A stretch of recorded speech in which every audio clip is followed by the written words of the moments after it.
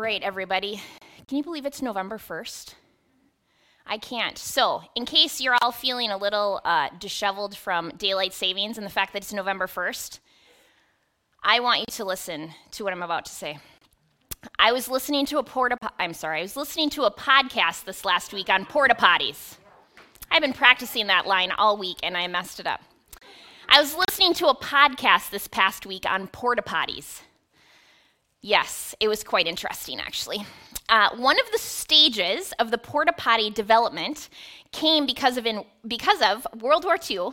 There were bombers, airplane pilots, help me Jesus, who had to go to the bathroom, right? They were up in the air for so long, and they needed facilities. Now, the problem was at the time, they couldn't figure out how to keep the latrine from kind of sloshing around as they were flying, you can imagine. So one of the things that they did is they attached a tube to said receptacle, and it led outside.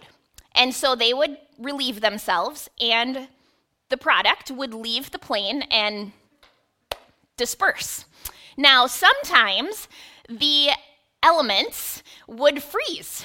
And so when they floated through the air because of the altitude, they would freeze and they would ostensibly land frozen wherever they did. So in the podcast, they were discussing that the American pilots had some journal entries about this happening and how much joy it brought them, and they were all giggling about essentially dropping urine bombs on the Germans. And as I listened to this story, it struck me in 2020 that the podcast hosts were chuckling right along with the pilots because it was clear the Germans deserved the urine bombs. And yet, as we live in this culture today, go on Twitter. Anyone who follows Paul Allen, he even got in trouble this week talking about politics and religion and sports and the debate and the disagreements that happened. Watch TV, and anyone who has watched any political candidate's commercial, what do they do first? They point at their opponent and they call them names or, right? When we have an enemy, we live in a society right now where we kind of feel justified in treating the enemy poorly, dropping urine bombs, for lack of a better term today. It's becoming to kind of feel normal, isn't it? Expected even. When you watch a debate, we just kind of expect the mudslinging. In fact, mudslinging is a term that I think is just sort of like partnered with the political season. And I don't know about you, but some of the people that I hang out with and I am tired of it. Anyone? Okay, yes, we are tired of it. The good news that I get to bring today is that there is a better way, and Jesus teaches us that way. If you've been listening to this series on the Sermon on the Mount, we have been following this message that Jesus gave 2,000 years ago called the Sermon on the Mount. He also gave it to people who were tired with what had become expected and normal in their culture. They were tired of religion. They were tired of more to-dos. They were tired of impossible holiness codes. And they were tired of the people who were telling them how they were supposed to live. They were tired of their relational brokenness. And Jesus entered the scene and sketched for them a new vision of what it could look like to be part of his kingdom. He said that those who mourn would be comforted. The people who were meek and timid would inherit the earth. He also told us that we desperately, and they needed a righteousness that surpassed any righteous person that we knew. He also told us that if our eye caused us to sin, to gouge it out. Remember that one? He tells us to quickly reconcile with those we have arguments. He tells us that lust, adultery, murder, throwing insults, divorce, anger, and overstating an oath is not the way to life. Instead, Jesus gives us the good news that he is now the way to life. He is the righteousness that we need. And as Dallas Willard has taught us, he is not just the source of our righteousness, but he has set the course for righteousness. The good news is that we can act as reconciled people because Jesus himself reconciled us to himself and offers us a way to be reconciled with one another, even if there are enemies. There is a better way, and that's what we're going to talk about today. So would you join me in praying one more time? I know Brian just prayed for the message, but I'd like to pray one more time. Because Jesus, your words are hard. This has been a hard series. I love hard things. I love a challenge. But Jesus, in this atmosphere where we are tired of the banter, we're tired of the mudslinging, we're tired of the name calling, Lord, we are tired. Although we got an extra hour of sleep last night, having the extra hour sometimes messes with our body clocks, Lord. So I would pray, Father, as we enter the space today, where we do feel defeated, or we feel like the enemies are winning, or we feel like the arguments are winning, Jesus, we just invite your voice. We invite the good news to enter this space. Amen. Matthew 5, starting at verse 38. You have heard it was said, an eye for an eye and tooth for tooth. But I tell you, do not resist an evil person. If anyone slaps you on the right cheek, turn to them the other as well. And if anyone sues you and takes your shirt, hand over your coat as well. If anyone forces you to go 1 mile, then give them 2 miles. Give to the one who asks you, and do not turn away from the one who wants to borrow from you. So Jesus is not letting us off the hook today. He leaves no stone unturned, and I would say no challenge untested. So first, the cultural context for these sections. An eye for an eye and a tooth for tooth. There was a system in both theological, religious circles and in the judicial, the legal circles, that equality or retribution was the way to go. That is how they designed their justice systems. To them, that was justice. Mosaic law in Exodus 1 says, technically, it says, show no pity. A life for a life, an eye for an eye, a tooth for a tooth, hand for hand, foot for foot, burn for burn, wound for wound, bruise for bruise. Does that sound like our world today? Literally, they're doing it. And I've even had conversations with people when I say, gosh, why do they do this? And the first thing they'll say is, well, the other party does it. It's worth noting that some historians think, however, by Jesus' day, no longer literally like if I knocked your tooth out, you'd knock mine out.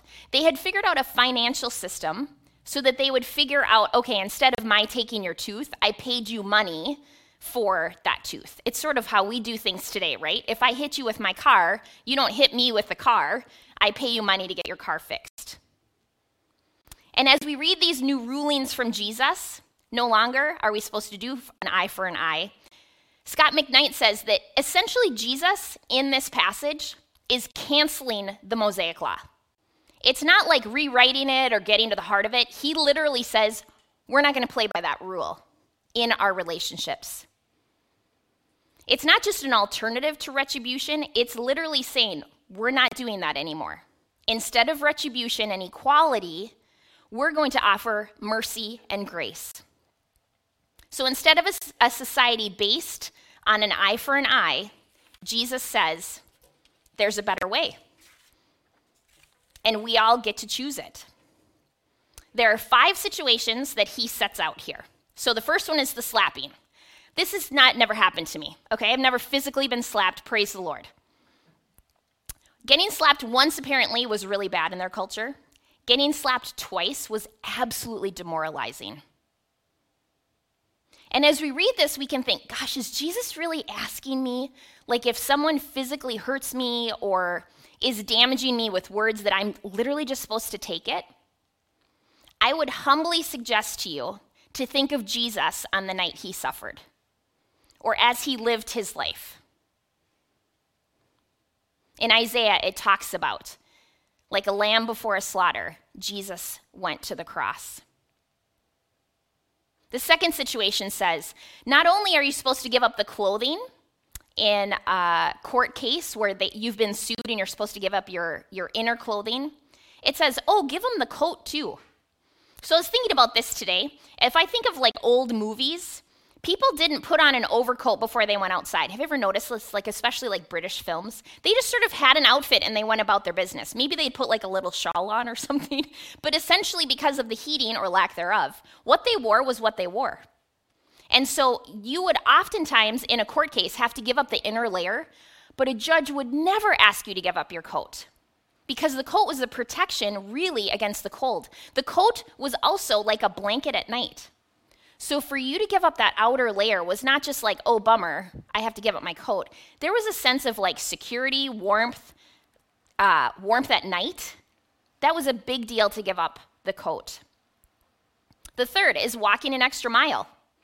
This really must have hurt when the Jews heard this. There were soldiers in these days that worked for Rome, not for the Jews.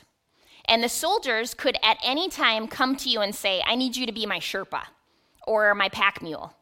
And whatever gear that soldier had that didn't want to carry for a while, you literally by law had to walk a mile and alleviate that burden for the soldier. And so Jesus is saying, not only do you have to humiliate yourself for this oppressive soldier representing Rome who's completely destroyed your everyday life, not only do you do that mile, which is required by law, go an extra mile. Which I can run a mile, that's fine, but normally I'm not carrying anything while I do it. When you have to walk a mile with extra gear, it's a big deal. Israel hated the rule that required the 1 mile. To do that 1 mile for anyone with a good attitude was amazing, but to do it for an enemy, an extra mile would have been unheard of. We're about to talk about loving your enemies, and I think this section really would have epitomized it for the Jews. But first, before we get to the enemy, let's just talk about one more thing, which is completely personal and private, and very rarely do we talk about it, probably in church at this extent. Money. So there are 2 situations here at the end, which is why I said they're kind of 5 situations. If someone goes to you and asks for money, and they're not prepared to pay it back, you're supposed to give it. Or if they need a loan, again, you might not get paid back. You're supposed to give it. So as Jesus calls us to these kinds of behaviors, does anyone just feel like none of that is natural? I don't wake up in the morning like, oh, I hope someone asks me for money today. I hope someone insults me or slaps me around, right? It's crazy. It really is crazy. As I continue to look at this, there's no wiggle room out of here. There's no oh, he didn't really mean your money. He doesn't really mean for you to love people. He is asking us for nonviolence and submission in the face of injustice. Now, a word here. This does not mean that if you are in an abusive relationship, you should just stand around and get slapped around, okay? This doesn't mean that if those around you are in physical harm and danger, Jesus is saying, take it. That is not what he's talking about. He's talking about the relationships that you and I both know we have in this world, and how could we live it out differently? It's going to be countercultural, especially this week and the next. God knows when we're going to find out who won the presidential campaign, or all of the other local elections for that matter. It's going to be difficult. You might have to bite your tongue, which is what I do sometimes. But just imagine if we lived this way. Instead of retaliation and retribution, if we started treating people this way, even our enemies. So going on in verse 43, you have heard it said, love your neighbor and hate your enemy. But I tell you, love your enemies and pray for those who persecute you, that you may be children of your Father in heaven. He causes the sun to rise on the evil and the good, and sends rain to the righteous and the unrighteous. If you love those who love you, what reward will you get? Don't even the tax collectors do that? If you greet only your own people, what are you doing more than others? Everybody does that. Don't even pagans do that? People who don't believe in Jesus? And then verse 48. Be perfect, therefore, as your heavenly Father in heaven is perfect. I sort of feel like that's a mic drop moment right there. Should I just kind of leave that there and maybe we can have some silence as we consider what we're going to do with that? So Jesus is going through the Sermon on the Mount, and a few places before he said, you have heard it said, but I tell you. When he says that, he is establishing himself as the authority. It is no longer what you thought you knew It's no longer the words on a page that you've been memorizing maybe as a child. Jesus is now saying, I am the voice. I am the authority. Literally, Jesus is saying, I am the way. He is rewriting a vision for us about this kingdom, and he's inviting us into it, even to treat our enemies well. So I'd never really thought about this before, reading some commentaries this past week. I was thinking, did the Jews really get taught to hate their enemies? Like, was that a commandment? No. Was it like all over in the Old Testament? No, but you can see it woven through. Psalm 139, for instance, which is the you've created me, you know when I get up and when I get down, if you're familiar with Psalm 139. There's a lot of very intimate language in this. Towards the end of it, the psalmist says, don't I hate those who hate you, Lord? As if it's something to be proud of. And instead, Jesus would say in the Sermon on the Mount, he says, love your enemies. He said in the Beatitudes, blessed are the peacemakers, not blessed are those who get theirs in the end. And verse 46, did you listen to this? God causes the sun to rise on the evil and good, and God sends rain to the righteous and the unrighteous. If you only love the people who love you, I kind of hear Jesus saying, big deal. Anybody can do that. And it makes me think of the salt and light section. If you're only with salty people who treat you well, is that really a place to be salty? If I'm in the light, do I need to shine my light?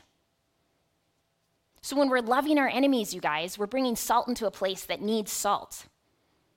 When we're loving our enemies, we're going into the darkness and we're saying the darkness can never overcome the light, even if I am the only voice calling out in the wilderness.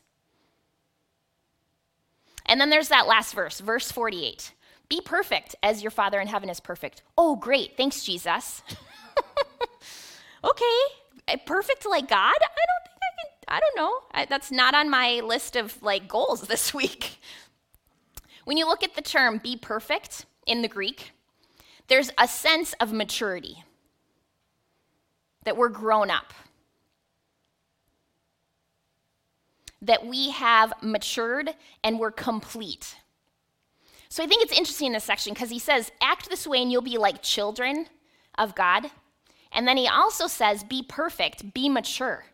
And I was saying to Brian last night, it's sort of like Jesus is saying, have all the good qualities of kids. When kids are out on the playground and they don't care who they're playing with, they maybe just had a fight with somebody and they're over it. At least my boys are like this. They can fight and be best friends 2 minutes later, right? Those are the good parts about being children. Then there are some things that are not good about being children. And we need to grow up in Jesus. We need to act like adults, mature people who have our worth found in Christ. And I don't need to take it out on you, even if you are my enemy. Now, I don't know about you. Maybe you're hearing the enemy talk, and maybe the political stuff raises some things within you. Or maybe you're super nice. I'm sure I'm looking at some of you out there. You're super nice. I heard on the radio recently that most Americans really don't think they have an enemy. If you were to say, how many enemies do you have? Maybe nobody does come to mind.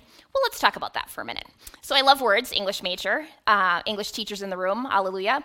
So the word enemy, when you look it up in the Greek, is one who's hated. That makes sense, right?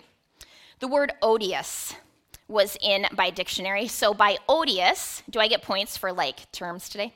Odious means extremely unpleasant or repulsive. Narrows it down a little bit, right? It's also connected to the Greek word for hostility. It brings up a sense of opposition or a foe. So, anyone had any unpleasant conversations lately? Anyone had any opposition with anyone else recently? Jesus would say, that's like your enemy. And how are you going to treat those people? So sometimes in our house, I'm sure this doesn't happen anywhere else, but sometimes it's in my household. There's literally somebody in my house that I just feel boom. You just have those days. No matter what you say, no matter what you do, it's you're just rubbing the person the wrong way. Sometimes Brian's my enemy. God bless you. But it happens, all right?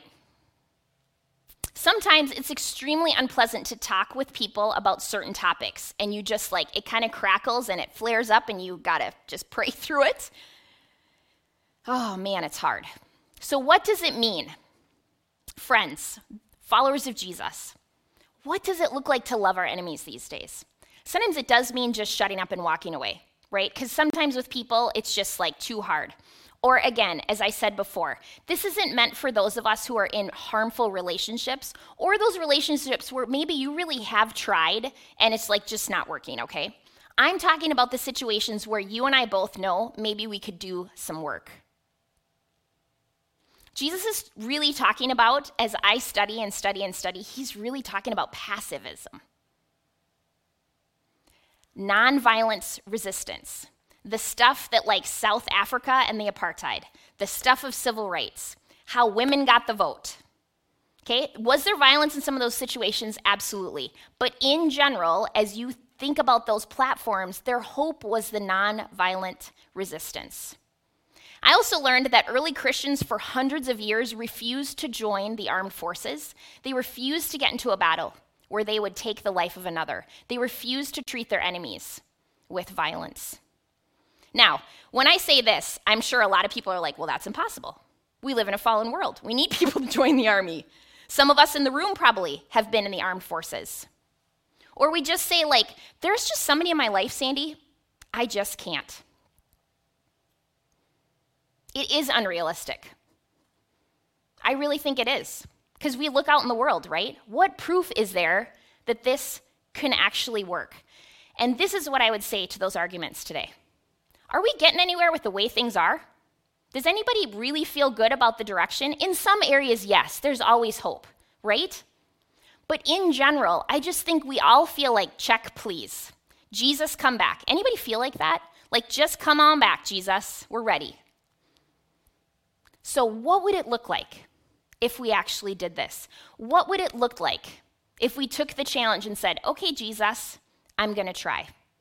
So I have two stories as we close today. One is from sort of a hero that I've never met, and one of the stories is very close to home. So you guys know who Corrie ten Boom is. Corrie ten Boom, as she was late in life, she was a famous speaker. She had been in concentration camps in Germany. She had just finished speaking on the forgiveness of Christ and the great love that he has for all people. And as she stood on stage, a man walked up to her, and she recognized this man. This man was known to be one of the most brutal soldiers in the concentration camp. He was the soldier who stood in the showers while she and her younger sister had to strip down naked and forced them into the concentration camp. He mocked them as they walked by. And he was walking on stage to talk to Corrie after she had preached. And as she looked at him, the story goes that she said, I can't do this, Jesus. I just can't do it. But God, I pray that you would give me your forgiveness for him. And then she said, God, I will lift my hand to him, but you've got to do the rest. And the story goes that as the man obviously gratefully shakes hands with Corrie, she said she literally felt the forgiveness and love and peace of Christ permeate her entire body. She also said she began to cry, and she said, I forgive you with all my heart. Corrie ten Boom also said in that moment, it was a time that I knew God's love more intensely than any other, but I realized it was not my love for him. I had tried and failed, but it was by the power of the Holy Spirit. Now, Corrie ten Boom, I'm sure, went through years of processing what had happened to her. That is an extreme example of any enemies in her life. But I think the point being is that we can't do it. We can't. There are some things that are just too much for us. But Corrie gives us an example about how to love an enemy and where that love comes from. Thankfully, I've never been in a concentration camp, but I would say I was on the beneficiary, I was benefiting from other people who chose love over retribution. So some of you guys might not know this, but my dad was married before marrying my mom and divorced Zelen and left 3 daughters before he married my mom, and had me. My 3 sisters, as I call them, Kathy, Lisa, and Priscilla, I've always had a great relationship with them. And probably, 5 or 6 years ago, my eldest sister and I were going for a walk, and I said to her, it was Father's Day, I said to her, you know, Kathy, it strikes me, my whole life, I've never felt like you've treated me poorly. And she said, oh, Sandy, we've always just loved you. My sisters had no reason to treat me well. Their mom has no reason to treat me well.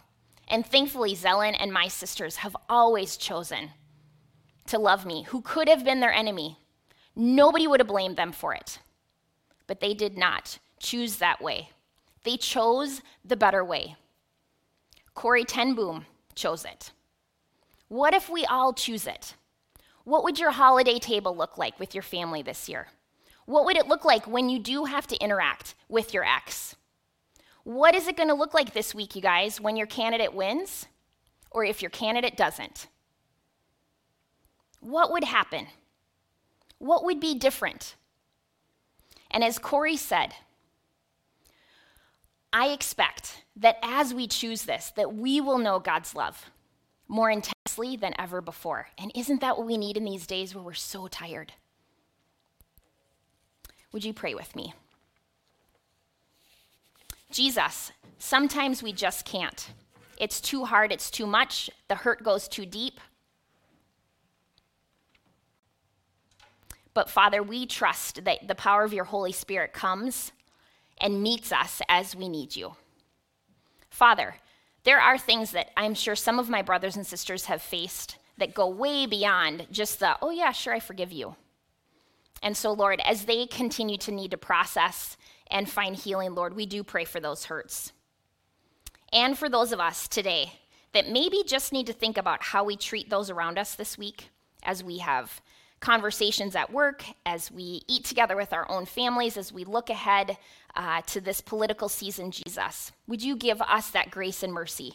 Give it to us when we don't have it. Give it to us when we do. Jesus, we want to follow you. We want to choose the better way. Amen.